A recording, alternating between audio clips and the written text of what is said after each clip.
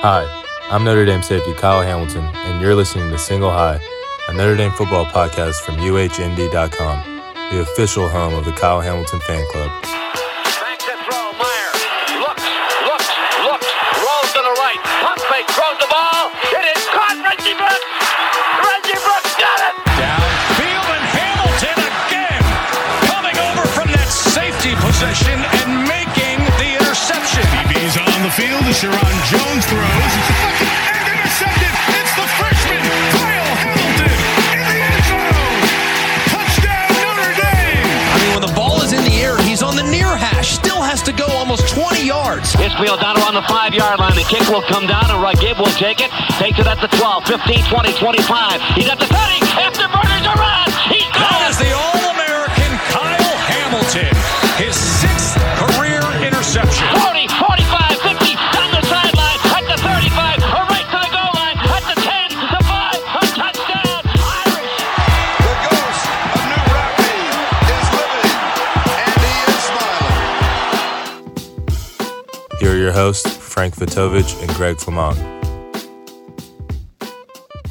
Welcome back to another edition of Single Eye, the Notre Dame football podcast from UHND.com, coming to you after another Irish victory, the fifth of the season, one of the most improbable of this year, or maybe any year in recent memory. But hey, we're gonna jump into that and a whole lot more.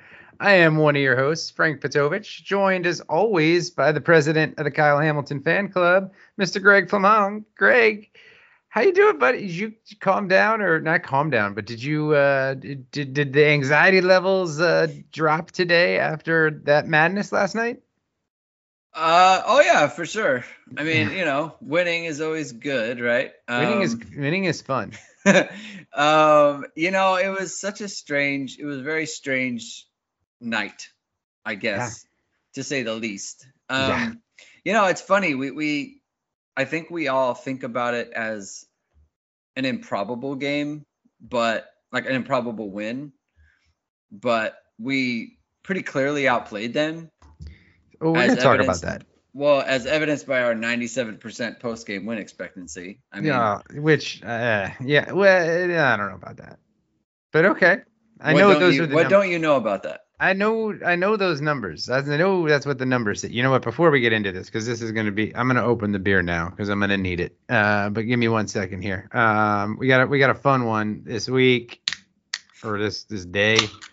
It is a lovely double IPA from Treehouse Brewing in Massachusetts. If anybody had followed me on Twitter, might have seen Friday. My company was very nice. Dropped off a Notre Dame backpack full of delicious IPAs from that are a little bit hard to find around here as a little present, which was quite nice. And this is one of those. So we'll see how this tastes, and then we're going to talk about this win expectancy stuff. Okay. Ooh, that's a good one. That is tasty. I like it. Okay. Ooh, that's gonna be like a 4.25, maybe a 4.5 out of 5 out of 5 stars. It's almost Julian Love 5-star status, but not quite. So all right, hey. All right, it was win expectancy. Yes, I know. I saw the tweet with it that it was 97%. But you think watching that game that we very clearly outplayed them for the majority of the game? Yeah, I don't. I mean, we were better. We had better yards per play.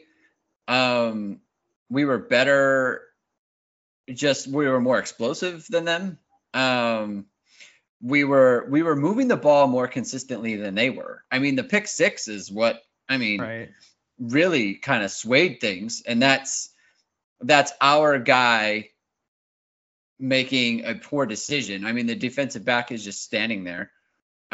Which I don't even think Colsey thought that ball was coming his way. If you watch the replay, either he didn't, or he just ran a terrible. Well, it's hard to know what he's supposed to do against a certain kind of defense. Mm-hmm. When you look at the play itself, probably just throw the ball to Avery Davis for who's wide open in the middle of the field. Down. Yeah. Yeah, and we'll just zero in on this particular play. Like, I don't love giving Buckner like a multi-field kind of read situation there where it's like you have multiple options. Like, that's the thing he's going to be at like worst at. Yeah. So I don't love that. Yeah. I mean, it's also freshman and freshman. Like, that's going to happen if you're gonna have a freshman quarterback thrown to a true freshman receiver. For sure. Yeah. Which Brian Kelly doesn't play true freshman receivers though. So I don't know. These things are going to come up is kind of the point. So, so there's that part of it, but there's that. There was the, we're moving the ball fine. And then they decided on a really fun phantom clipping penalty that it was terrible. We're at least going to kick a field goal to take the lead. And instead we're getting a 15-yard penalty on basically something that didn't happen. And then we're throwing another interception. So, I think from a explosiveness standpoint, from just an efficiency standpoint, from a, just kind of a turnover luck standpoint, I mean, we were outplaying them. And that was actually the thing that I felt that way. And that was what made me so kind of angry, anxious watching the game, is that like we spotted them 10. 2 weeks in a row. Yes, we spotted them 10. And then we came back and it was like, oh, okay. Like, we've kind of found ourselves. Yeah. And then, you go up 21-16 and you feel like it's all going to kind of just like, okay, we'll move the ball and then we'll go up 2 scores and it'll be fine. And you throw a pick 6 and it's like, oh, okay, Here we go. So. Yeah. I mean, I get seeing like, I just don't, it didn't feel like, again, when I saw the 97% win expectancy, I was like, it did not feel anywhere close to that to me. I could see the argument, like, statistically Notre Dame outplayed them, but not like to that extent. It just did not feel that way, kind of watching it, which was, but I mean, you can take there was another one that I saw. Another similar stat was that after their last touchdown, that put them up 8, their win, or whatever it is on ESPN, their what do they call it? And I can't remember. Their win expectancy rate, or whatever the hell they call it. The win probability. Win probability. The win probability on ESPN for Virginia Tech after that touchdown was 96.1% in favor of Virginia Tech. Which is crazy because when they played in 2019 in Notre Dame Stadium, I forget, it was something like 93%. They had, they had a 93% win expectancy before Ian and Claypool connected for that 4th and 10, to end up, to eventually win that game. So that felt probably, and if you watch the meter, that meter of like the win expectancy throughout the game, that win expectancy, win probability on ESPN, when I saw that, I looked at it and that felt a little more how my eyes showed me, because it was fairly even. It wasn't, huge swings one way or another. And then it was like huge swing for Tech. And then, Notre Dame, obviously, it trending back towards us there, at the end. But it was a weird game. In just so many ways. Like the narratives of it are just like off the wall. Like, I can't remember another time where Notre Dame, at least in my time, watching or covering, Notre Dame here at UHND, where they started a quarterback who gets benched for performance issues, which we're going to talk about because it seems like almost everybody except Brian Kelly saw that coming. Who then has to come back in because the guy that replaced him, that gave us the spark, he gets hurt, and then he's got to come in and save the day. And it's like he comes in off the bench, and it's like, I don't know why I got benched, because I'm just going to move the ball, and I'm just going to score 11 points in like what was it? It was like less than 4 minutes. It was less than 4 minutes. Yeah. It was like, 350 something, I think, is what Virginia Tech, scored that touchdown with. And it's like, what? Like, who is it? Like, that's like a Jack Cohn that we saw a little bit of against Florida State. We saw him, move the ball like that, and we hadn't seen it. We definitely weren't seeing it in the beginning of the game when Kelly pulled him. So I mean that from that perspective, it's just like that kind of thing just doesn't happen, right? Whew. And then you get the game winner, from 48 from a guy who misses an extra point the week before. It's insane. It was an emotional roller coaster of a football game, like more so than again most that I can remember in a long time. Watching this team, but hey, it did end in a win, which is always, like you said in the beginning, it's a little bit more fun than the alternative. It is a little bit more fun. I think the through line with Cone, and I feel like this is such like every conversation we have about quarterbacks is like a sample size caveat. Yeah. But so when the opening drive against Florida State they were very hurry up, right? Like everything was going quickly. Yeah. It was almost like a 2-minute situation. And obviously that drive went really well.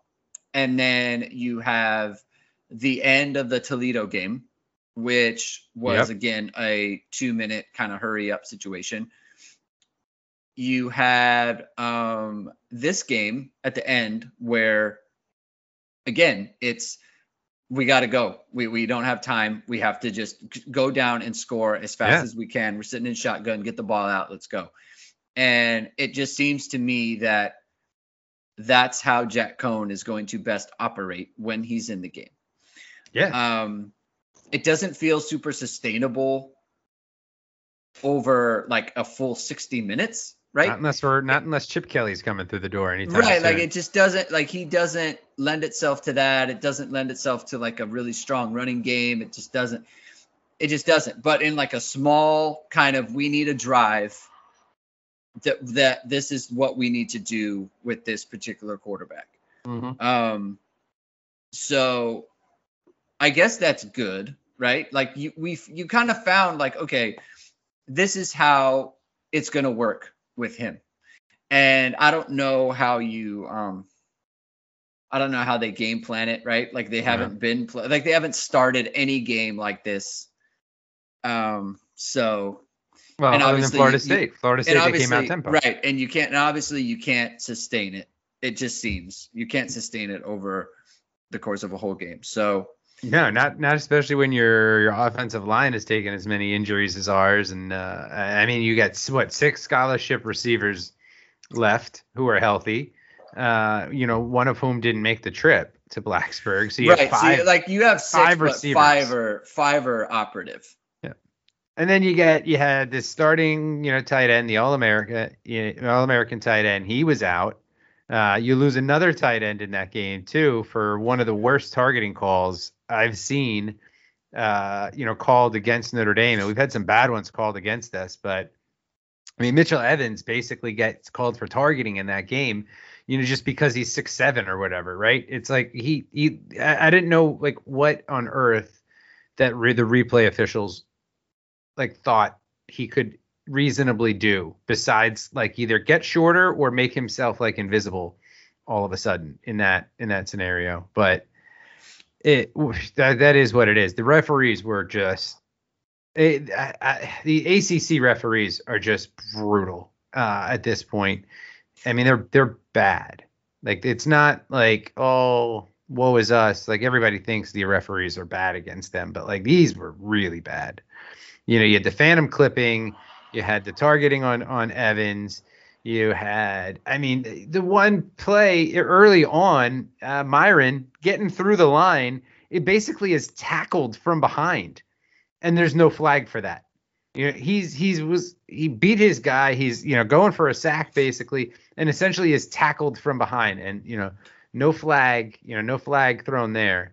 And I know Virginia Tech fans are all up in arms because they wanted holding called on Josh Lugg on the 2-point conversion, but they conveniently don't want to also admit that on the 2-point conversion, I don't know who it was, but which defensive back it was for Tech had his entire hand inside the helmet of Kevin Austin and pulled him back, and somehow Kevin Austin catches that, which is like, again, talk about the craziness between week to week. Last week you had Austin midfield, they're close to midfield, nobody around him, drops a big, 25, 30 yard gain that probably would have had a ton more yards after the catch, drops that, but then catches this improbable 2-point conversion. I mean, I don't know if you basically call that a Hail Mary, because, I mean, Cone just kind of lobs it up from the 15 and is like, well, Takis is there. Austin is there. Hopefully one of them comes down with it. But anyway, the Tech guy's hand is in the helmet, pulling him back. It's like those referees were just, I was not a fan of those referees. And I have not been a fan of the ACC referees in particular this entire season. I really didn't appreciate the call on Kyle. That one was, I definitely didn't appreciate that. That was terrible. That was a great hit. It was ridiculous that they called that. But sorry, what were you going to say? You were going to say I was going to say the Logan Diggs, when you're letting him hit him out of bounds. Oh, yeah. And I just don't understand, like, the juxtaposition of, Logan Diggs is still running forward. How is the defender supposed to know? It's like, well, he's on the white for one. Exactly. I mean, it's at some point he stepped out like 5 yards ahead of that. He's on the white. It's not like there's a bunch of bodies. Yeah. Right. And you let it happen. You just let him smash him out of bounds. And it's like, you don't have, so you see the guy go out of bounds and the whistle is blown and you let him hit him. And it's like, oh, but it's okay because he was still running forward and you don't know that he's out of bounds. Right. And that's okay to hit him. Right. Yeah.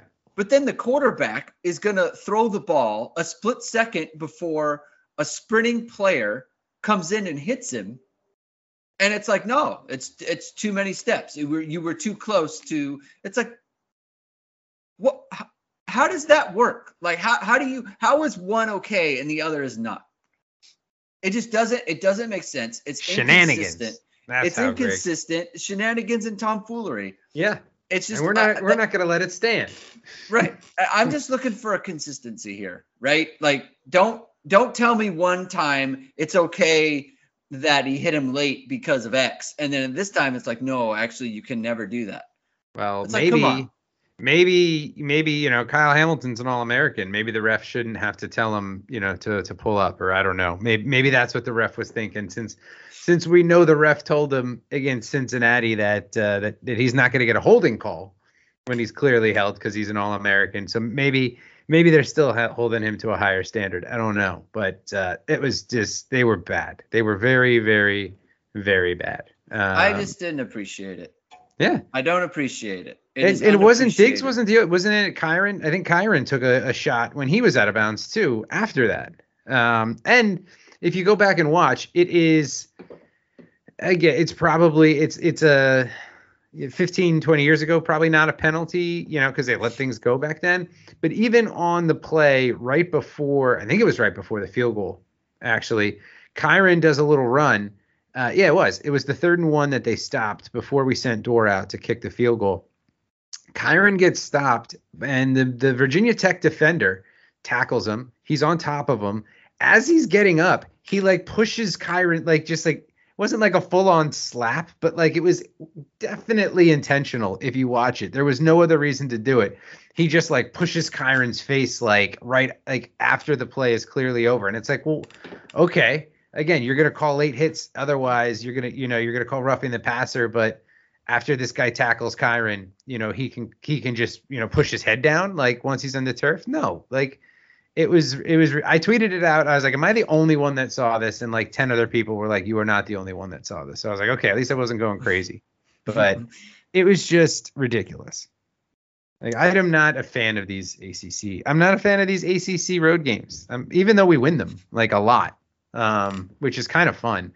It's it's so funny that I think that we mentioned it on one of our, I think it was on one of our pods, where it was the ACC has a very odd way of trying to entice Notre Dame to join full time, because the ACC is just dying for that after last year. They've made they haven't hidden that their desire for Notre Dame to join the conference full time.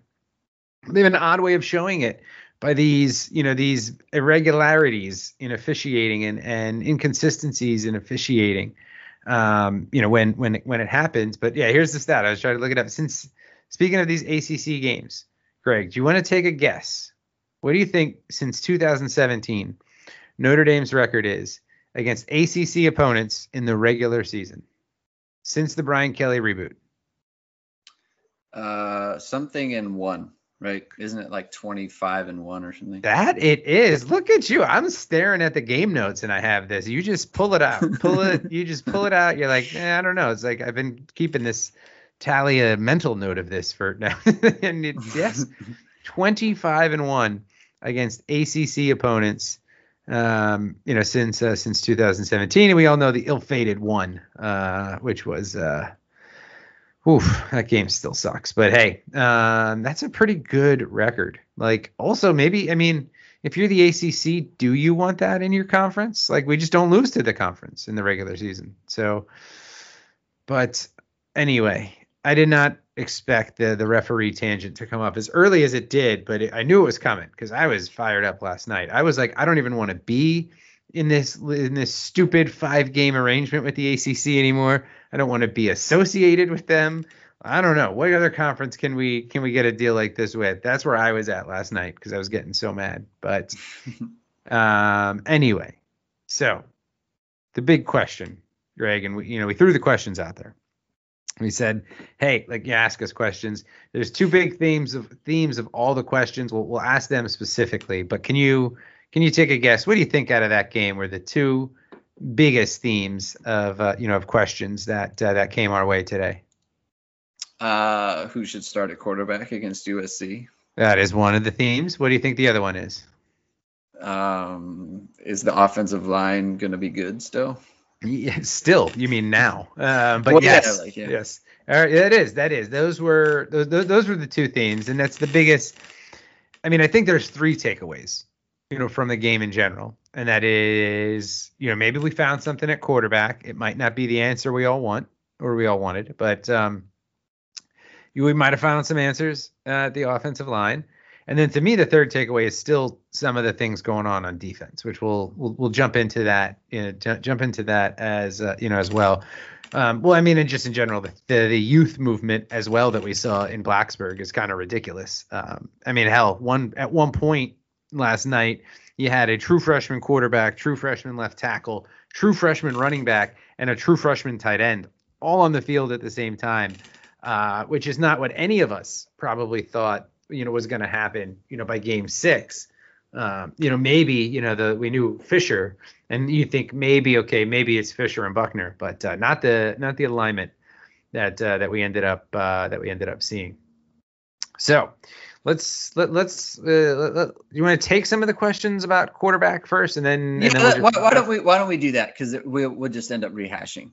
Exactly. Okay. So let me get all of these. And maybe should I just read all the questions? Why don't you read them all, and then we'll just go answer. through. We'll cover all of our bases. Okay. Yeah. All right. I like this. This plan that we just came up with on the fly. All right. We have. This one is. This is, that's more hypothetical. I'm going to ask that one later. Okay, so here we go. We got Drew Payment at Drew Payment asked, does Kelly start Cohn or Buckner against USC?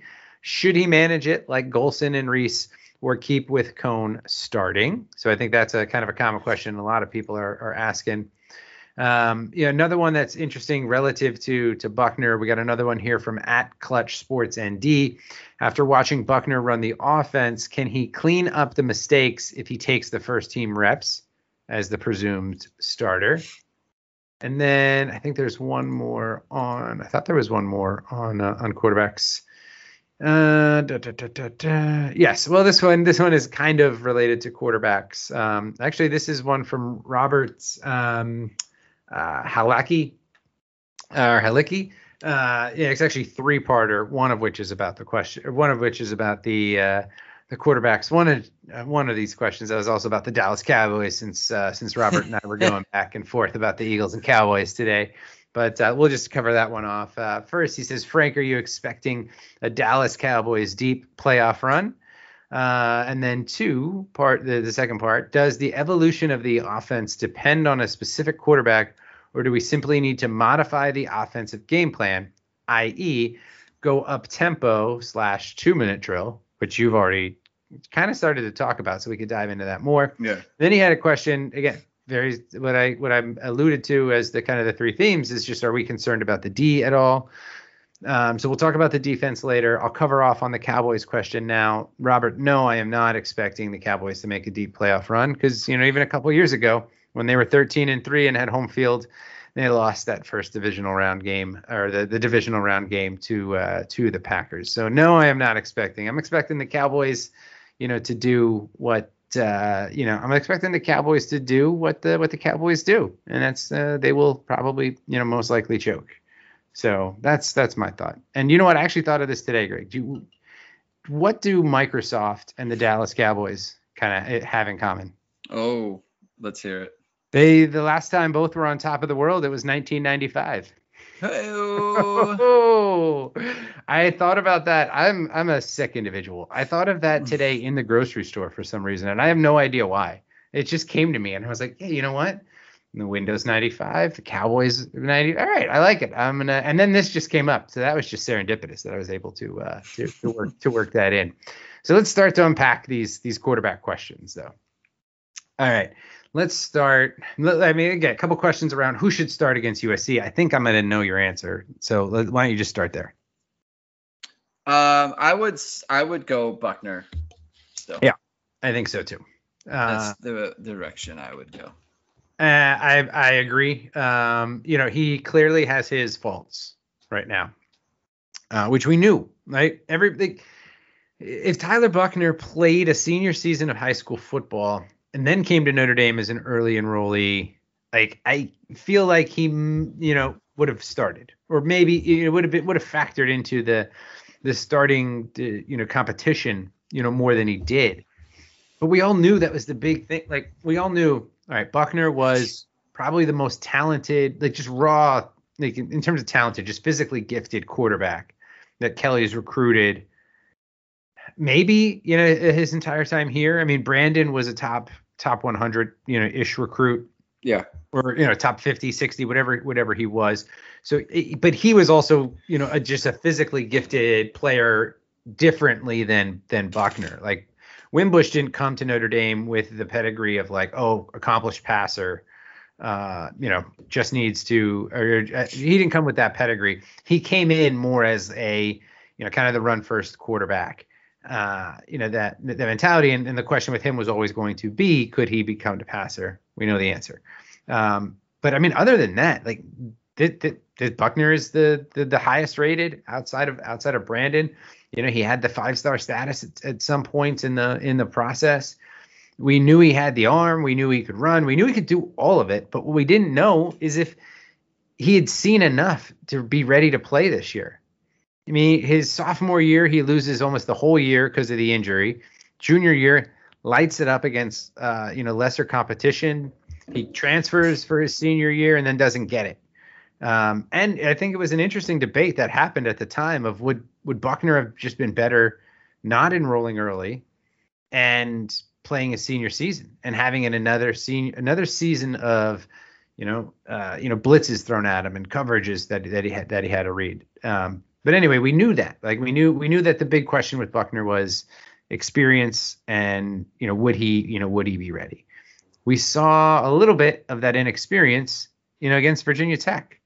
He had the great start, and then Tech ended up intercepting him twice, and both times were all on the quarterback, right? The pick six was just, you can't throw that ball.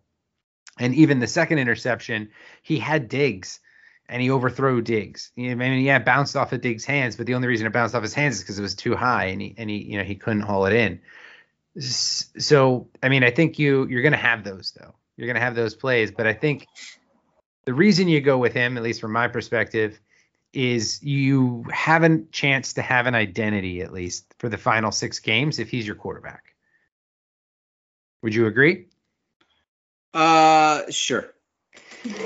I wouldn't have put it like that, but that I see where you're going with that. We have a chance to be we have a chance to have an identity in that. It's okay, we can actually run an offense We could build on things, and the running game comes back, into play because of Buckner. So yeah, that's what I was getting at. The word I was thinking of is repeatable. So we're getting at the same thing. So that's why I'm saying, yeah. Yeah. I get you. Yeah. So it's interesting that throughout all of the quarterback shuffling and all those other things, every single game we have prepared as though Jack Coan is going to be the starter so far. Yes. He has gotten the starter's share of the reps every week. Correct. Even after he got hurt against Wisconsin, he still got at least half the reps, right? Yep. And every game plan has been for Jack Coan. And as far as we know, Buckner hasn't even gotten the backup reps. He's gotten his package reps. Now, obviously, he knows enough of the playbook, right? Like there were some play calls that they ran that were pretty much like we saw Pine run them and we saw Coan run them, right? So it's not like it's a complete package. They gave him some things. Yep. And the thing is the theory behind like starting Pine, right, was that he gave you something that Buckner didn't have, which was like a better understanding of the offense, and something that Coan doesn't have, which is the mobility. Mm-hmm. And obviously Coan doesn't have any mobility at all. None. Or the pocket presence. Mm-mm. So, Pine is like, he's not as good a thrower as Buckner, and he's not as mobile as Buckner. And he's not as probably accomplished a passer as Coan is in theory. Mm-hmm. So he's just kind of in the middle. Buckner, in theory, is kind of the best of both worlds, right? He's a accomplished passer and he's an accomplished runner. His knowledge is the thing that is, very much lacking. Knowledge, experience, poise, all those things. And so what we saw from him, like the mistakes he made, like the throw to, the pick six, right? Just throw it to Avery Davis. That's an easy recognition. Like, I'm not getting enough reps to say I shouldn't throw this ball here. I need to look on the other side and throw it to the two curls that are wide open. Mm-hmm. The near pick that he threw on just an out route to Avery Davis, like he throws it too soon. Mm-hmm. Right. So it's a timing problem, right? Again, you need to get the ball. You need to get reps. The pick at the end is more of that's a physical error, right? Yep. The route is there. He needs to put that ball on the chest, right? And if you're going to be moving, like, he didn't need to be moving. That's his decision, right? So he's moving on the play, and he tries to hit Diggs. He throws it too high. That's a physical mistake, right? And if those physical mistakes are the thing that don't get kind of corrected, then that kind of complicates it a little bit. But the rest of it, in my opinion, is just, you need to give him the time. You need to give him the reps. You need to say, this is who our guy is going to be going forward. And so because of everything that he adds, I mean, it's no coincidence that Buckner gets a ton of snaps and the running game looks better than it has all year. Yep. And there's no coincidence that suddenly Buckner comes in the game and we're not giving up line pressures and we're not giving up sacks and we're not that stuff just kind of went away. Yeah. And I think some of it had to do with Kristofic entering the lineup and all, but I think also it's just a different thing. It's a different thing when you're blocking for someone who can move around, and the defense has to worry about. They can't just pin their ears back, because if you give them a crease, like Notre Dame was giving creases and they were hurt by it. The defense was hurt by it. So you just have to, I think he was good enough as a thrower to where you have to say the good is big enough to where we can live with the bad. We need to take away just the awful, the awful interceptions and, go from there. Yeah, I agree. And that is where, that one question, let's see, I think it was Clutch Sports had asked. Yeah, Clutch Sports ND. So I mean, you kind of alluded to it a little, where you said, and I think I got where you're going with it, but where hit the question of, can he clean up the mistakes if he takes the first team reps? Which of the mistakes do you think he can clean up versus not? Or do you think he can clean, or do you think it's all just reps? Well, so the third one is not really reps. That's a Yep. physical error. Yeah. I think the other two are definitely reps. Right. But Like even not even the picks, right? Like look at the throw to Chris Tyree on the drive that didn't work out, right? Mhm. Like I think Tyree needs to be a little bit more he needs to be a little bit more urgent, right? Like the guy who's over top of him blitzes. You're the hot read. Like get out of your break, get your head around and catch the ball and make a move and score a touchdown. Mhm. Right? Like that needs to happen, but the timing there is a little bit off. The next play when he throws it to Davis, right? Like that Davis is kind of leaning one way and Buckner leads him another way and he throws the ball a little bit too soon, it's dropped. That he's just not getting enough work with these guys on those types of plays. And then on the screen to Kyron, right? Just get the ball down, get it down and put it on his chest and let's go. Yep. That stuff, reps will fix that, right? Like over time, Yes. that will get worked out. So those are the types of things. Yeah, but I think we both agree the recognition, reading coverage is like he'll get better. But I mean, given his relative just lack of experience overall, like even at the high school level, I mean, those are things that I don't.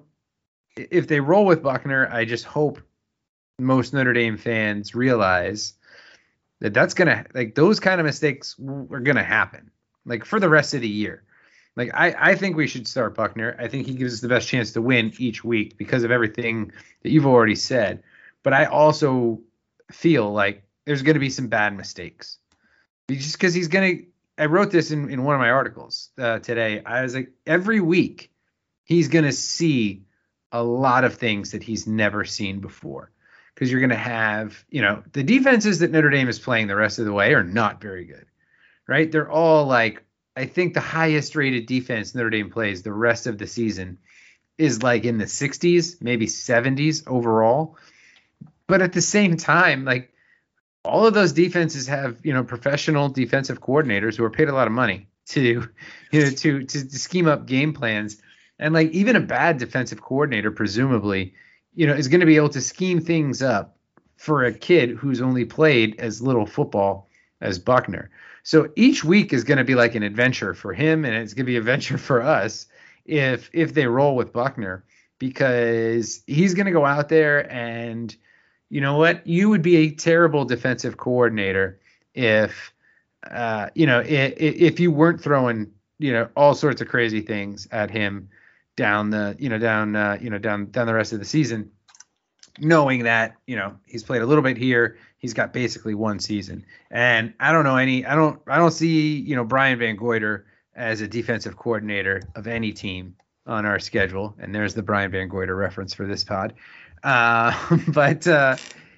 So it's going to happen. Like, he's going to have mistakes. Like, and I think that's just kind of my point, because somebody else actually, in response to that question was like, dude, reps week to week aren't going to make up for an overall just, lack of game experience, like overall, high school and pro level, or high school and collegiate level.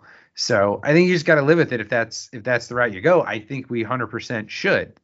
But I just want Notre Dame fans to be a little bit patient in that regard, because, that's not typically things that fans are, patience. And I have a guilty of that myself. So that's just like what I think we'll see with Buckner. I think the question too about the Buckner, the Buckner Cohn dynamic being similar to the Reese Golson dynamic that we had in 2012 is probably spot on. I think you're going to roll if you roll the dice with Buckner, Cohn is going to be there to be like to be that safety valve-ish type role. In the event that, I don't know, I don't see any defenses on this schedule left that could do to Buckner what Michigan did to Golson. What was that? Was that the second game of the season? No, that was not. They played Michigan end of September. It was like the fourth. Was it the third? I think it was the fourth. Okay, fourth. There was Navy in Dublin. There was Michigan State and Purdue. Yeah, and he had to come in against Purdue. Tommy had to come in against Purdue too. So his fourth start is when he just got pulled. That was like what? It was the second quarter too, if I'm not mistaken. Is when Golson got pulled against Michigan in 2012, and then Reese came in and had that glorious quarterback sneak touchdown. But I think that's kind of that's what Cohn will be for the next 6 games. He'll probably have to come in at times, and it could also be if you need one drive and it's a 2-minute drill, maybe it's Cohn, because Cohn seems like he's good at that, as to your point. But and speaking of 2-minute drives though, so like the point of the game where I knew we were in on Buckner and we were riding the Buckner train was when Buckner got to do the 2-minute at the end of the first quarter, because I was like, I see where this is going. Buckner's finally moving the offense, and I was like, I could just see him getting taken out right now and us getting the answer in the press conference of, well, we took him out then because he hasn't practiced 2-minute because he's not getting reps. But when he came out for the 2-minute at the end of the first half, I was like, okay, you didn't even need to ask. They didn't even need to ask Brian Kelly who was going to quarterback the second half. I was like, we're going with Buckner. There's no way you roll with him for the 2-minute there if you weren't going to play him in the second half. So it's going to be a wild ride the rest of the way. And I think, Greg, I think you're gonna get to see the first start of the Tyler Buckner era. That's nice. If that's gonna happen, that's pretty sweet. Yeah, I mean, we need to. Ooh, you don't sound that psyched, man. I would be. Well, his I'm not. I don't want to get excited. Because of the ankle. His ankle, yeah. Yeah. So here's the thing about that too. I messaged this to you. The thing that surprised me about Buckner, just like the whole dynamic there at the end, is Buckner had his helmet in his hand for that fourth quarter. For those last 2 drives that Cohn had. So usually, if a guy's hurt to the extent that he's out, they take the helmet, especially a quarterback. And Buckner had his helmet. So that is just pure total conjecture on my part. It is kind of weird that nobody asked Brian Kelly that, after the game of like, what's up with his ankle? Is he okay? Is he going to be fine? Which also makes me feel like, again, here we are. It's Sunday night. Nothing's been posted. Nothing's been leaked. Like, I mean, this is no inside information whatsoever. Right here, but it just kind of seems like maybe it's not that bad, and like maybe he could have gone back in again, because if he couldn't and he was hurt that bad, he went in the tent and they didn't take his helmet. And I know it sounds weird and maybe it sounds silly and I'm just reaching for things, but hey, who didn't have a helmet from the start of the game was Michael Mayer, and that was our first indication that he wasn't going to play. It's because he was dressed and didn't have a helmet. So, which also seems like an odd choice. Like, to me, I mean, I guess maybe he was already dressed and that's when they decided. But like, wouldn't you rather be in like a track, like your tracksuit and a little more comfortable? But that's a preference, I guess. I mean, as somebody who's worn sweatpants almost every day for the last 18 months, but I mean, I'm sure he would. Yeah. I've actually been in a situation before where like, you don't know you're not going to play a guy until it comes to it, and you're like, nah, I don't want to put you out there. Yeah, that's what I mean. It must have been a late situation. I mean, and Kelly kind of said, like, up until the game, they thought he was going to play, and then it was kind of more of a late scratch. So, yeah. So, but again, just going back to all of the Cone, Buckner dynamic. I think if Buckner's healthy, you are going to see him start. I don't see any way, around it. And Kelly even kind of had an interesting comment at halftime when he was like, we've been trying to be patient with him, but we just got to go. We just got to do it. And it's like, yeah, you do. Like the running game looked so much better. With Buckner in charge. And, that also is a little chicken and egg because we also saw some changes on the offensive line that might have played a factor in there. And we got a couple questions on the offensive line. So let's load those up and we'll do kind of the same thing. We'll read the questions on the O-line. Actually, I think it's really just two. And then we'll talk about the offensive line. But we got Joe. I guess that's ESQ for Esquire. I don't know. Joe ESQ comes at us and says, with Alton Kristofik, did the line turn the corner in this game? And then we got another one. Where did it go? From our friend. Man, I had this all loaded up, but. From our friend Jude at 1 foot down. Let me open that back up. Where did it go? I just had it right in front of me, and now I cannot find it because it was a really good question. He asked about. I'll paraphrase. Okay. I got it. I'm going to read it. Okay. We're not going to paraphrase Jude. We're going to read his question word for word. All right. Okay. All right. This is what you do for your friends, Greg. So we got the offseason rumor was Dylan Givens left Notre Dame because he couldn't beat out Rocco Spindler. Yet Givens has a better PFF grade, 60, than Andrew Kristofik, 58.1, and Zeke Correll, 56.2. Spindler isn't playing. Do you think the coach's evaluation of Gibbons was wrong? That is a spicy question. And that's why I wanted to read it word for word, because it's a good one. So where would you like to start on the offensive line? Let's start with the easy one, I think. And then we could jump into Jude's question. Okay. I think it's pretty obvious. The Kristofik alt left side of the line looks like what we're going to see for the next 6 games. Again, knock on wood, barring any other freaking injuries to our offensive line. I agree. Yeah. I think that's what's going to happen. Look, you should be rewarded for good play, right? Yeah. Alt looked better than any tackle has besides Blake Fisher. And he had the one rough. And we know they like him. Early on, he had a couple rough reps, which, again, a true freshman's going to get. It was like, I think it was a really nice spin move that he just was like, whoop, kind of olayed on. I actually think on that one, Kyron chipping hurt him because you think he thought he was good to go. Okay. Yeah. So I think he was just gonna shove him away, and then Kyron chipped the defender, not knowing where Cone was, but he chipped the defender kind of back into the path of Cone.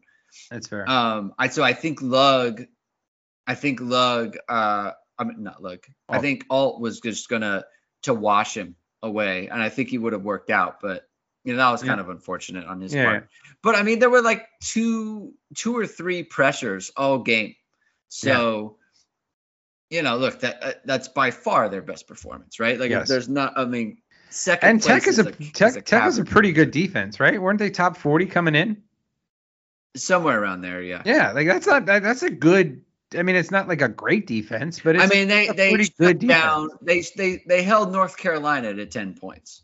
Exactly. So that's North Carolina's got a good offense. So that's a pretty good defense that we played. Yeah. So okay. Oh yeah, for sure. So go on. So I think that's what we're gonna see. I think they're, and we know they like Alt, right? They've been talking about him for all summer. Basically. So crazy to me still, man. I remember, when we just started recruiting him, and it's like, there's a new offer out, this 3-star tight end that they think could play offensive line, and you're like, okay, maybe, And I remember like reading up on him and doing the research. It's like, oh, his dad. Oh, that's his dad. Okay, and then you're like, well, he's got the genes. Then I remember reading up about like his dad did the same thing where he was like a high school tight end and just bulked up and like got big. And you're like, Okay. All right. I like where this is going. But like never in my wildest like imagination did I think Alt would be ready already, because like that was everyone's like he is a high ceiling player who might be a little bit of a project. And you're like, okay, but this seems like it seemed like a very, very reasonable kind of, risk to take, which doesn't even, now it's like it wasn't even a risk, right? It's like, oh shit, okay, this true freshman has come in and given some stability to our offensive line, which is amazing. And what's even more amazing is that when Blake Fisher is healthy, we are going to have a dilemma of where we have two freshman starting caliber left tackles.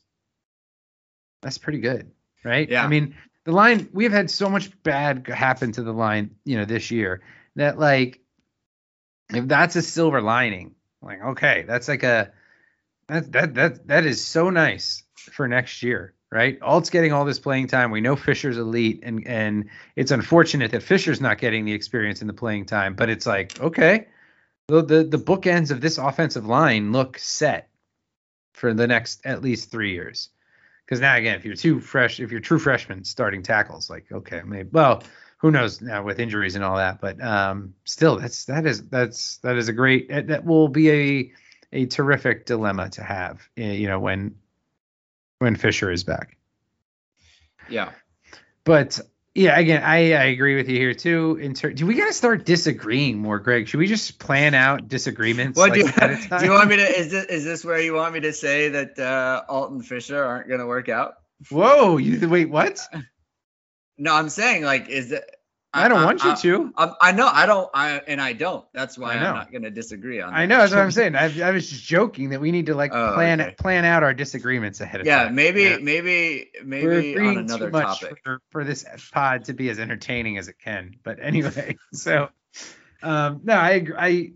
Everything you said makes perfect sense. In terms of the line, I thought it was interesting that Kelly said specifically after the game, like, look, we love those two kids that we had out there, but Kristofek and Alt got 20 pounds on the guy. Each have 20 pounds at least on the guy that they're replacing, and we needed to get big. And your results were, were pretty good. If we could run on Virginia Tech, I feel very confident that we can run on USC, especially. I haven't looked at the weather forecast, but a late October, game against USC could be a little on the cold side. That program is not in a good shape. That could be one of those games where they just, aren't really fully in it, which is always good for us. But they'll run on them. They're going to run on Navy. North Carolina is not going to, geez. North Carolina's own head coach is telling the media that that they overrated him, which was hilarious to read that. Who am I missing there? I mean, Stanford might be, again, who knows? Stanford is so Jekyll and Hyde, this year. So who knows what they'll come with? But I think this line is going to be able to do some things against the remaining schedule, because all of the tough defenses are now off the schedule. Who was I missing? I was missing Virginia, but again, Virginia kind of hit or miss as well. And then Georgia Tech, no worries, still there on my side. But I think the thing that's interesting about all of this is that it took until the 6th game of the season to get to this alignment, and it goes. This is where Jude's question really comes into play. Is was there, take the Fisher injury off the board, because again, you can't plan for that. But the Fisher injury doesn't really impact the interior of the line. So was there a miscalculation, a misevaluation here, in terms of the interior of the line, that maybe we could have been here 6 weeks ago? Maybe we could have had Kristofek as the opening day, starting guard, or could we have had Dylan Gibbons as the opening day, starting guard? What's your take on that aspect of this? Well, my take is who who was going to start over Dylan Gibbons that he decided to leave? He obviously would not have left if he thought that he had a starting job, right? Right. And so he leaves, and they replace him with Kane Madden, which they probably wouldn't have done. Right. So who would have started then? I don't know. That's the weird thing. Is like, I guess Spindler is what the But thought. That was the thought. I don't know. I mean, I didn't. Of all the people who I know. Of all the people who have played, like we've played 9 guys on the line, but Spindler is not one of them. So, like, what happened there? Like, that's the thing that I don't understand. Right. Is and maybe they had an idea that Madden was going to become available, and they said we want to that's our option. Right. Maybe they thought we're going to try to go get a guard on the market. Yeah. And Gibbons didn't want to be a part of that. So he left. Right. Maybe that's total speculation. I have no idea if that's true. In fact, that is not what I've heard. So I'm just trying to understand, because I don't understand why, I don't understand why Gibbons was told you don't have a spot, and so then Madden comes in, and it's not like he played great. So then who was going to play? So that's the thing that I don't get. Yeah. So I think it's fair to say, like, if there maybe was a misevaluation, right? Potentially, yeah. I would point out that, like, it's not like Dylan Gibbons is his PFF grade is like very high, right? Like we're talking about a bunch of poor grades. So it's not like he's out there with a 90 grade and it's like, whoops, like it was poor play regardless. He's also got a much bigger sample size than like Kristofik. In terms of snaps, because Kristofik's, if I'm not mistaken, his PFF grade from the Virginia Tech game was pretty good. If I'm not mistaken, I thought it was Jude maybe that posted some of the was it him or I thought it was him, that posted some of the grades of of the top Notre Dame players, from the game. What he did, Kristofik actually was not there. Okay. Yeah. Okay. Okay. No, go ahead. You're good. Oh yeah. So, I think it's a great question because one, we have no idea what Gibbons was or wasn't, what was or wasn't told. I do feel like coming out of spring, there was not a consensus of like, Gibbons is going to start. And maybe that was it. Maybe that was enough for him to be like, well, I want to go somewhere. I'm going to start. I don't know. But I mean, that wasn't the vibe. There was definitely a vibe of Spindler rising and Spindler playing really well and potentially being, an opening day starter along with Blake Fisher. But obviously that hasn't happened and he hasn't played at all. So that's a little bit weird as well, because Spindler was playing, was getting at least like second team reps in the spring, and he looked pretty good, in the blue and gold game. So I'm not sure, to be honest. We definitely don't know. I do think in general, the fact that we're in the 6th game of the season, or we got to the 6th game of the season, and it's like, well, just now we're kind of figuring out who our best alignment is. I don't like we've given Jeff Quinn credit on this pod where we think he should get it, and Brian Kelly and whatnot, but you also got to question it when it's valid. And I think it's a valid kind of question. It's a valid question to say, well, Kristofik has been there, right? Kristofik was there all spring. He was there all summer and all through camp. So why did it take you till now to say, well, he's probably our best bet? Right. And maybe, and again, I think I've said this, maybe not necessarily on the pod, but I think I've said it probably to you over Messenger or texting or whatever, of like, one of Kelly's faults to an extent is some of his loyalty in general. And I don't know, maybe they were like, maybe they really, just wanted to get Currell out there, and, they were like, well, we'll play him at guard. We think he can handle it, and didn't realize it. And he wasn't holding up at guard, and he's going to be a center. And hopefully again, he steps in and takes over for Patterson next year and looks great doing it. I mean, Zeke Correll played center in the Rose Bowl against Alabama and held his own. So I have no doubt he could be a very good starting center for this team. I think it's clear he wasn't necessarily a very good starting guard. And he wasn't recruited to play. I mean, he was recruited to play center. So I think that if there's anything, there's a misevaluation there, that it took this long to get to an alignment of, okay, now we have this, for the next 6 games, let's build on it. So I think that to me would be the evaluation, the evaluation that I would question as to why it's taken so many different players and alignments. I think something like a mistake that, fans make, and I've made it before myself, so it's not like I'm separating myself or anything. I think the mistake we make a lot is we assume that something that happened today would have happened 4 weeks ago. Valid.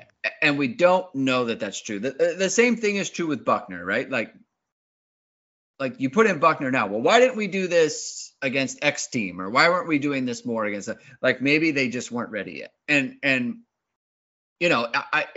it's not that it's not fair to question how come you didn't go with Kristofic or Alt, right? Like, we've heard great things about Alt. Why now?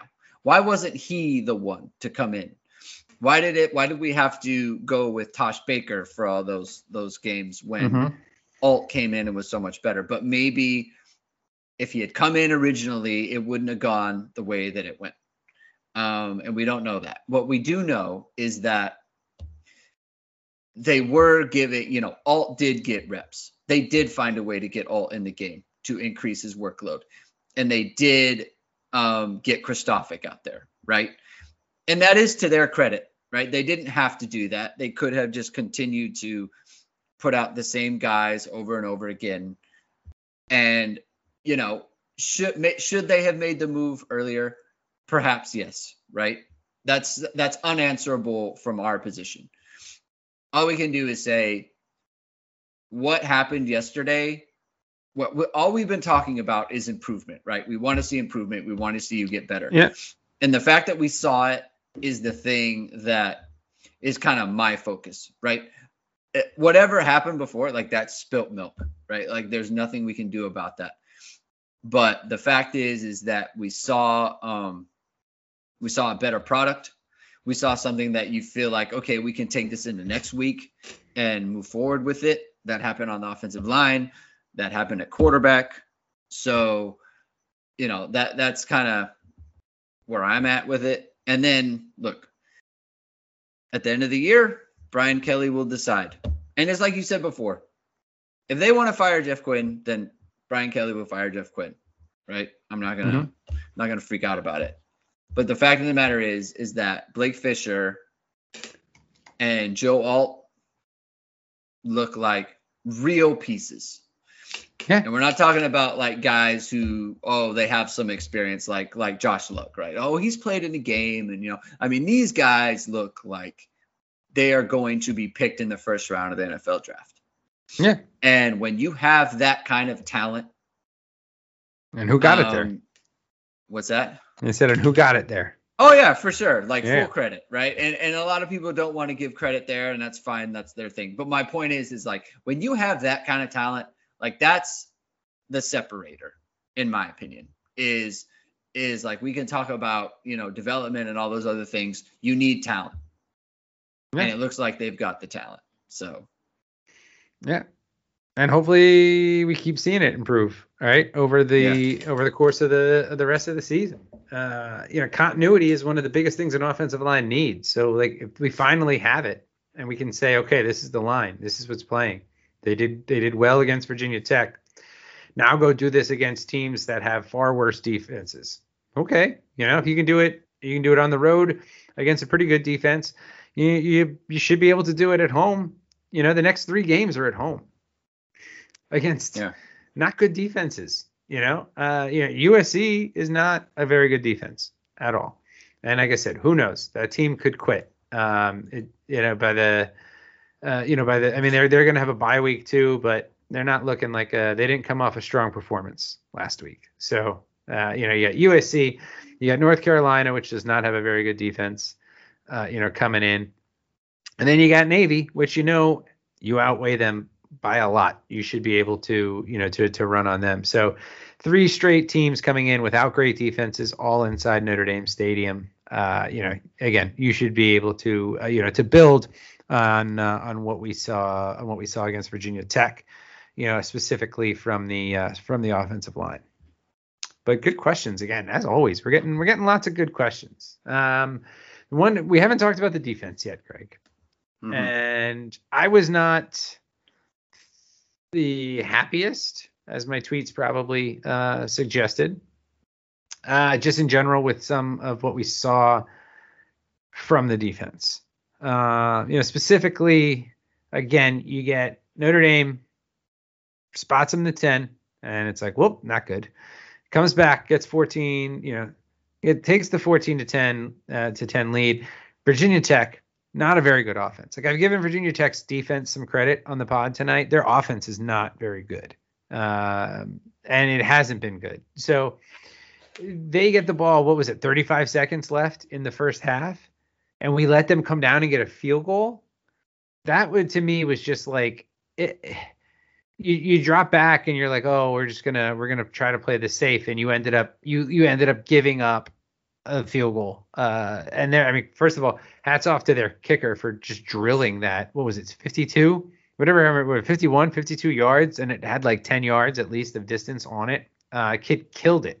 So good. I mean, good on him for making the field goal. But you just can't do that in that scenario. Like, this wasn't, us kicking off to Trevor Lawrence, and Trevor Lawrence just, oh man, he got us. He completed a couple passes and got in field goal range. No, this was, Braxton, Burmeister, who is not.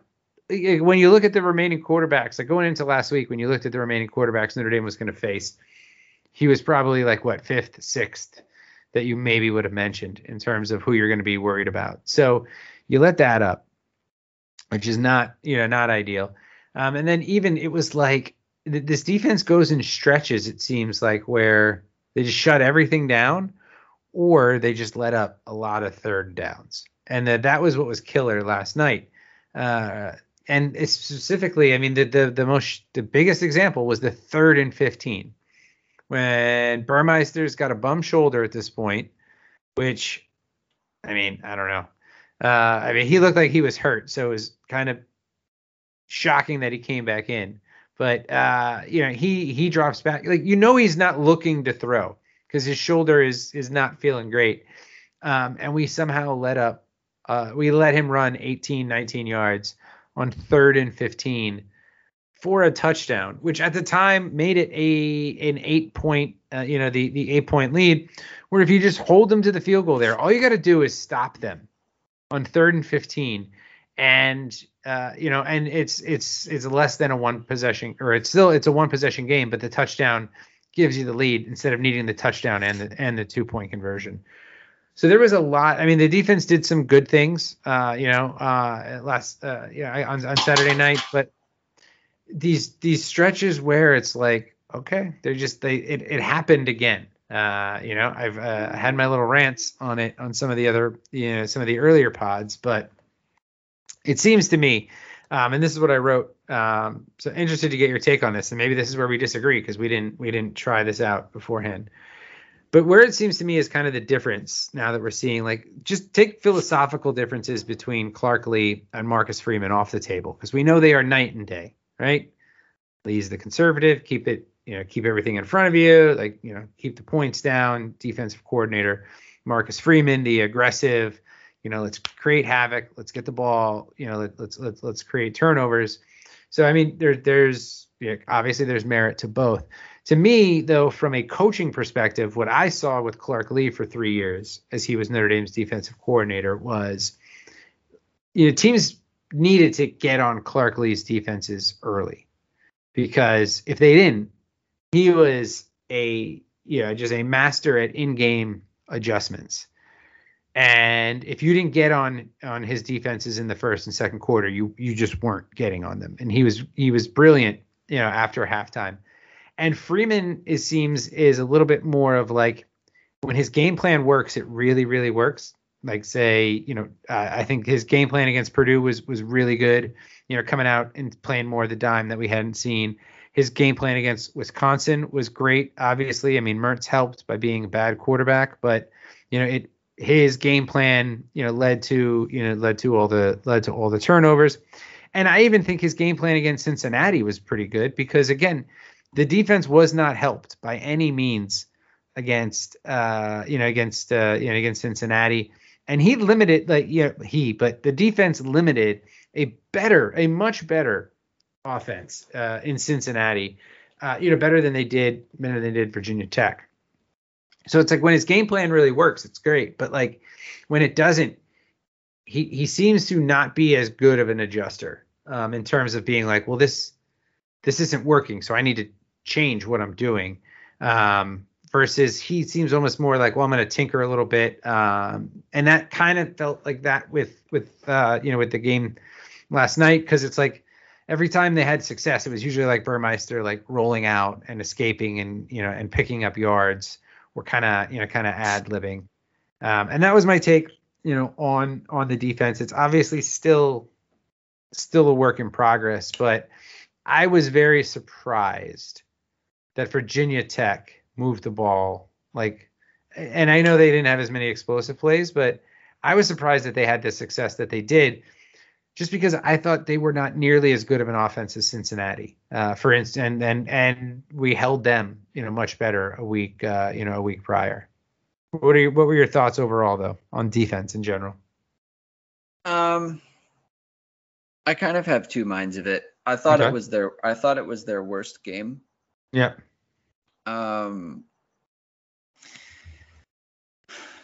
It wasn't a disaster, I guess. There were portions of it that were bad. Yeah. The 3rd and 15 is just like, how? Right. I mean, they're like, right. There are individual plays that are just like, why aren't you spying at this point? Like late in the game, right? When you have the the backup quarterback in who's not a good passer, right? Like, why is he running for a first down on 3rd and 9, right? Yeah. That just shouldn't. You should have someone just watching him. And the same thing with Burmeister at the end. Like, why is everyone's back turned? Yeah, that was what was crazy. Like, that doesn't make sense to me, right? Like, that as a strategy, I don't get that.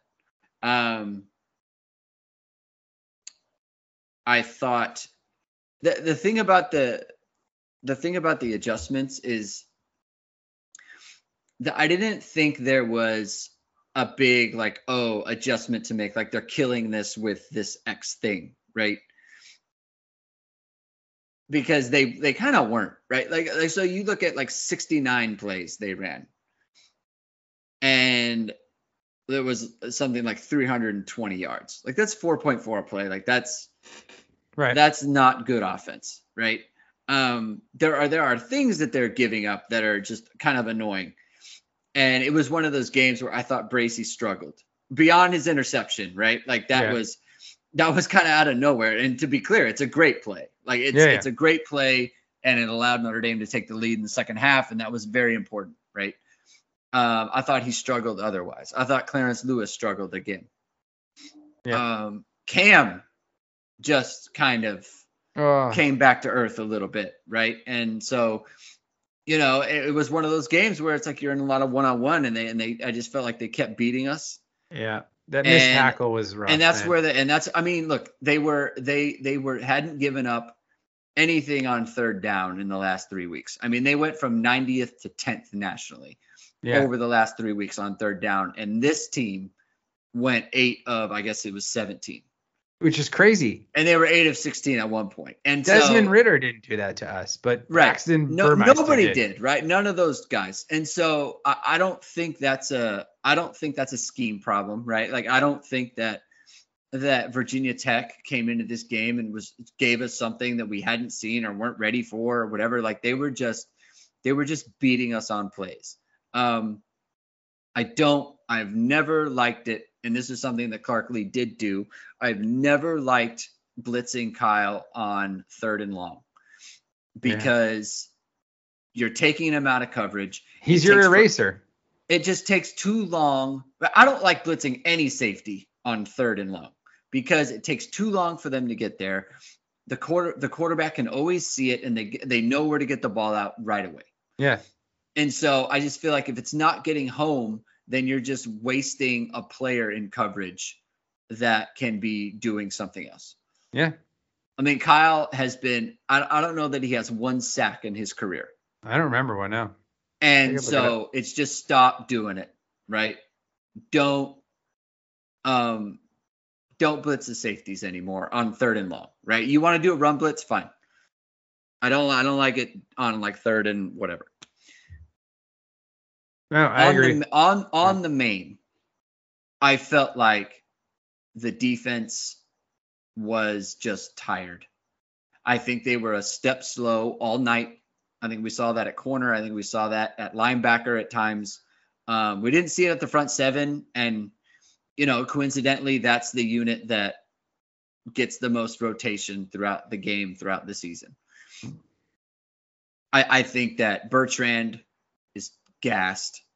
I think that Drew White was gassed. I mean, look, they're talking about giving Kyle rest, and they did sit him out a few plays. 2. But the point is like he's not in the game. Yeah, why would you even consider doing that? Yeah. You only consider it if you feel like he's getting beat up, if he's getting run down a little bit. So if you're talking about we need to give Kyle some rest, it's not because everything's just fine. Yeah. So I just think they are tired. I think they needed the bye. I think they were a step slow all night. And on that front, it was their worst performance. Yeah. And because everything seemed reactionary. That they weren't on the front foot is a term that I've used before. It's like you're on your back foot. You're not on your front foot. And so, and it's not like there were consistent bad play, right? It's 10-0 and you get it to 14-0. Or you get it to it's 10-0 and you score 14 straight, right? And the defense is obviously getting stops throughout that. Obviously the drive before half was not my favorite thing. Yeah. So, but then the pick 6, right? Like that gives them a touchdown that the defense hasn't given up. Well, I mean, if you take that away, they scored 23 because they did miss the one, or they didn't get the 2-pointer on the one. So it was 23, I think, points scored on offense by Virginia Tech, which they scored 21 on Richmond. And again, different game and all that, but yeah, it was not a good game. From the Notre Dame defense. And I thought the Notre Dame defense took some unfair criticism after the Cincinnati game because I thought, again, for the most part, they played pretty damn well against Cincinnati. Cincinnati's a much better team than Virginia Tech. I forgot already. Would Cincy put up almost 50 on Temple, 5-6 days later after the Notre Dame game? It was something like that. So 52. They put up 52 points. And not that Temple's, some sort of powerhouse, but point being, it's a pretty good offense. And Notre Dame held them. The Notre Dame defense held that Cincy team pretty well, all things considered, right? Fumble, kickoff, and all of the and everything else that we spotted them. So it just that last night was it was a little rough, and it was particularly the 3rd and longs that they just kept giving up. That you were like, how? It wasn't a great offense that we were facing. So to your point, I think everybody on this team needs the bye week. I think the fans need the bye week after that game. I think The staff needs it, although I know the staff's going to do a lot of recruiting. The team needs it. They're banged up. You need to get, hopefully the bye gets us Mayer back. Hopefully Buckner is fine. Tyree, we had a question, about Tyree that came in about why he wasn't playing. And Kelly said actually after the game, he had a bit of turf toe. So hopefully he could come back, and play, and that he's fine for USC. But just in general, this team was down a lot of players against Virginia Tech, and it's a testament to them and the culture of the program that they came back and won. And you know what? One thing we didn't mention specifically that we should have, when we were talking about the quarterbacks, is just Jesus, like hats off to Jack Cohn. Because there's not a lot of players who could do what he did, where he gets benched again, second game in a row he's getting benched, didn't sulk. He was a great teammate. He was cheering for Buckner when Buckner, one of the first ones over to congratulate Buckner when he got his first touchdown, his first rushing touchdown. And it was just, he was there when Buckner got hurt. He was ready. He didn't let it affect him. So, and man, some of the things I saw people tweeting about Jack Cohn were just, come on, guys, like 22, 23-year-old kids, playing a game where they're not, some of them are making some money, but they're not getting paid. They're not professionals. And Jack Cohn, all he's done is been like a perfect teammate and a perfect, representative of Notre Dame. So you could argue maybe he shouldn't start. We both did today, saying that we should roll with Buckner, but hats off to him for coming off the bench and just being as clutch as he was. And that was the whole team, though. This is a game. We've said it a bunch of times this year. We said it against Toledo. We said it against Florida State. This is a game Notre Dame used to lose. 2016, we lost 8 games like this, right? Where you're like, well, we should have won, but we lost. No, the Virginia Tech game. Remember the Virginia Tech game in 2016? We jumped out to the 17-0 lead at home and lost to them. So it's a testament to the culture in the program that people probably don't want to give Brian Kelly because it wasn't a 30-point win, but hey, I will gladly give that credit here. But no, everybody needs to buy. I need to buy. And just just in general, that game was draining, and we didn't play. Imagine what it was like for those who were involved. But we got 2 more questions, I think, Greg. On one comment, maybe just the one question, and one kind of, we got a review that was left on Twitter, so we're going to read that one too. But so here's one that we got from Drew Brennan at Drew Brennan 77. Thank God we won last night, but where would the Notre Dame fan base be right now if it down 22-29, Code led a 4 and out with Pine available, and then Virginia Tech ran out the clock and won? What would folks' perception of Brian Kelly be? To me, that's like a hypothetical that it didn't happen. So why? I would say there's not really much to dive into. It's like, well, yeah, what if Buckner, didn't score the touchdowns early, right? What if he started Pine and Notre Dame looked worse? I don't know. You could play a lot of the what if games. At the end of the day, the buttons that Kelly pushed worked to get a win. And you can argue of whether or not maybe you push different buttons and and it would have been a little bit easier. But I don't know. In that scenario, I guess people would be pissed today. But guess what? Cohn didn't lead a 4 and out. Cohn came in and he marched him down. He got to 8 points, and then he marched him down and kicked a field goal again.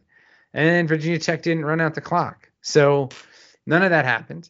So I would say, yeah, people would be upset. But guess what? None of that happened. So people shouldn't be upset today. And I've seen some Notre Dame fans who are still upset because it's like, wow, I should have done it.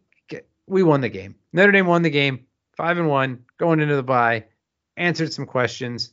Could argue that you should have answered him sooner, but guess what? We didn't. And whatever. Here we are. We're 5-1 and still got a lot to play left, a lot to play for the rest of the season. Yeah. I mean, to answer the question, people would be very upset. Yeah. But you can make that against any game. Right?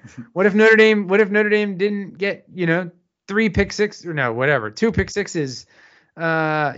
4 interceptions against Wisconsin? Like, well, maybe we wouldn't have won the game if we didn't get 4 interceptions, but we got the 4 interceptions. Right? What if Dorr misses in overtime against Florida State? Yeah, people be upset that we blew that lead, but we didn't. So I think there's going to be the quarterback debate will rage on. I've still seen people saying that Pine, should be the quarterback, which, hey, we both said, if the options were Pine and Cone, start Pine. That didn't happen. If the options now are start Cone and Buckner, start Buckner. Clearly, the coaches are seeing something that we are not. So they are coaches that make, the money that they do, to do well, typically don't make decisions that they think are going to be bad. So there's something that they're seeing that we're not, in that regard. But no, I think it all worked out.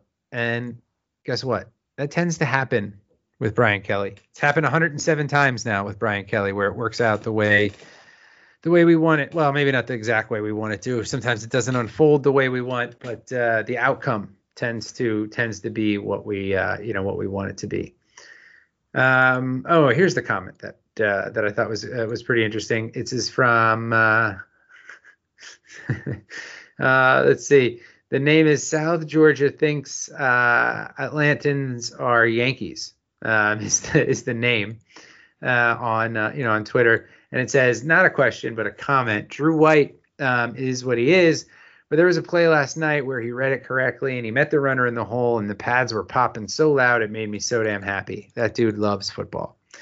And interesting thing about White, I think it was Matt Freeman at ISD that posted this. I can't remember if it was him or not now.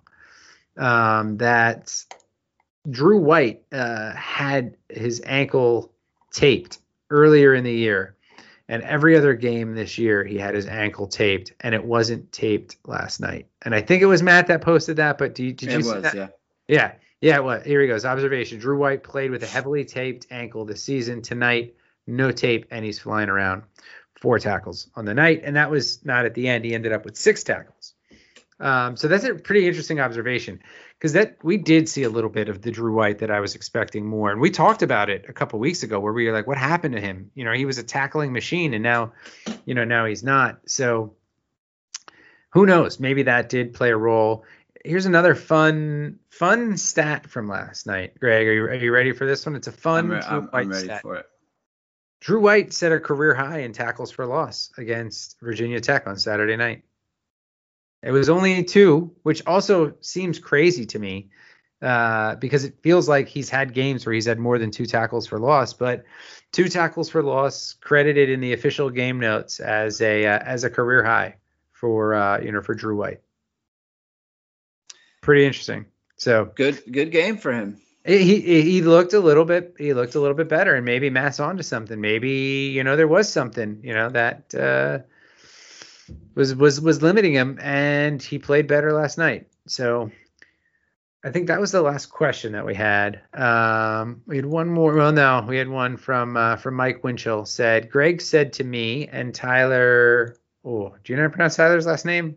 I actually don't. I need to talk to him about that. Neither do I. And I should, because it looks like a Polish last name.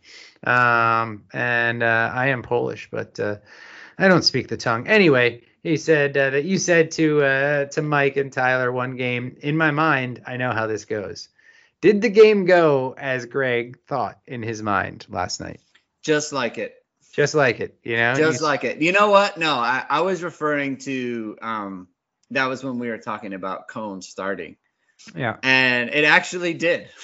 I saw it kind of like, yeah, we're going to scuffle like we always do with Jack Cohn, and he's going to take bad sacks, and we're not going to complete passes, and it's going to be a real bummer, and I'm going to be very upset. And then obviously things took a turn. So They did. initially, yes, and then late, no. So. Yeah, I don't think that game. That game did not go how anybody thought. Nobody thought that would go the way that it did. But let's see. All right, we got one more comment here from Shamrock Sushi at ND Sushi. Not a question, just a comment. Just says, just got to say, dig the pod. One of the best out there. Thanks for helping us make sense of the season without screaming or thinking the sky is falling. You know what? No, thank you for your comment. And that, again, I love when we get these types of comments, because that's our whole shtick. Yeah. Because we're not going to yell and scream and say everything is terrible when it's not. We're going to say things are bad when we think they're bad, but we're always going to try to see the forest through the trees, so to speak, and see where this where this team is headed. And hey, it's headed now into the bye week at 5-1. It may be an ugly 5-1, but guess what? You know what? There's no beauty contest in the standings. In terms of your record, and we're a 5-1 football team right now. You got 6 games that Notre Dame is probably going to be favored in, at least as of today. If Notre Dame was to play all 6 teams left on the schedule, pretty sure they'd be favored in every single one.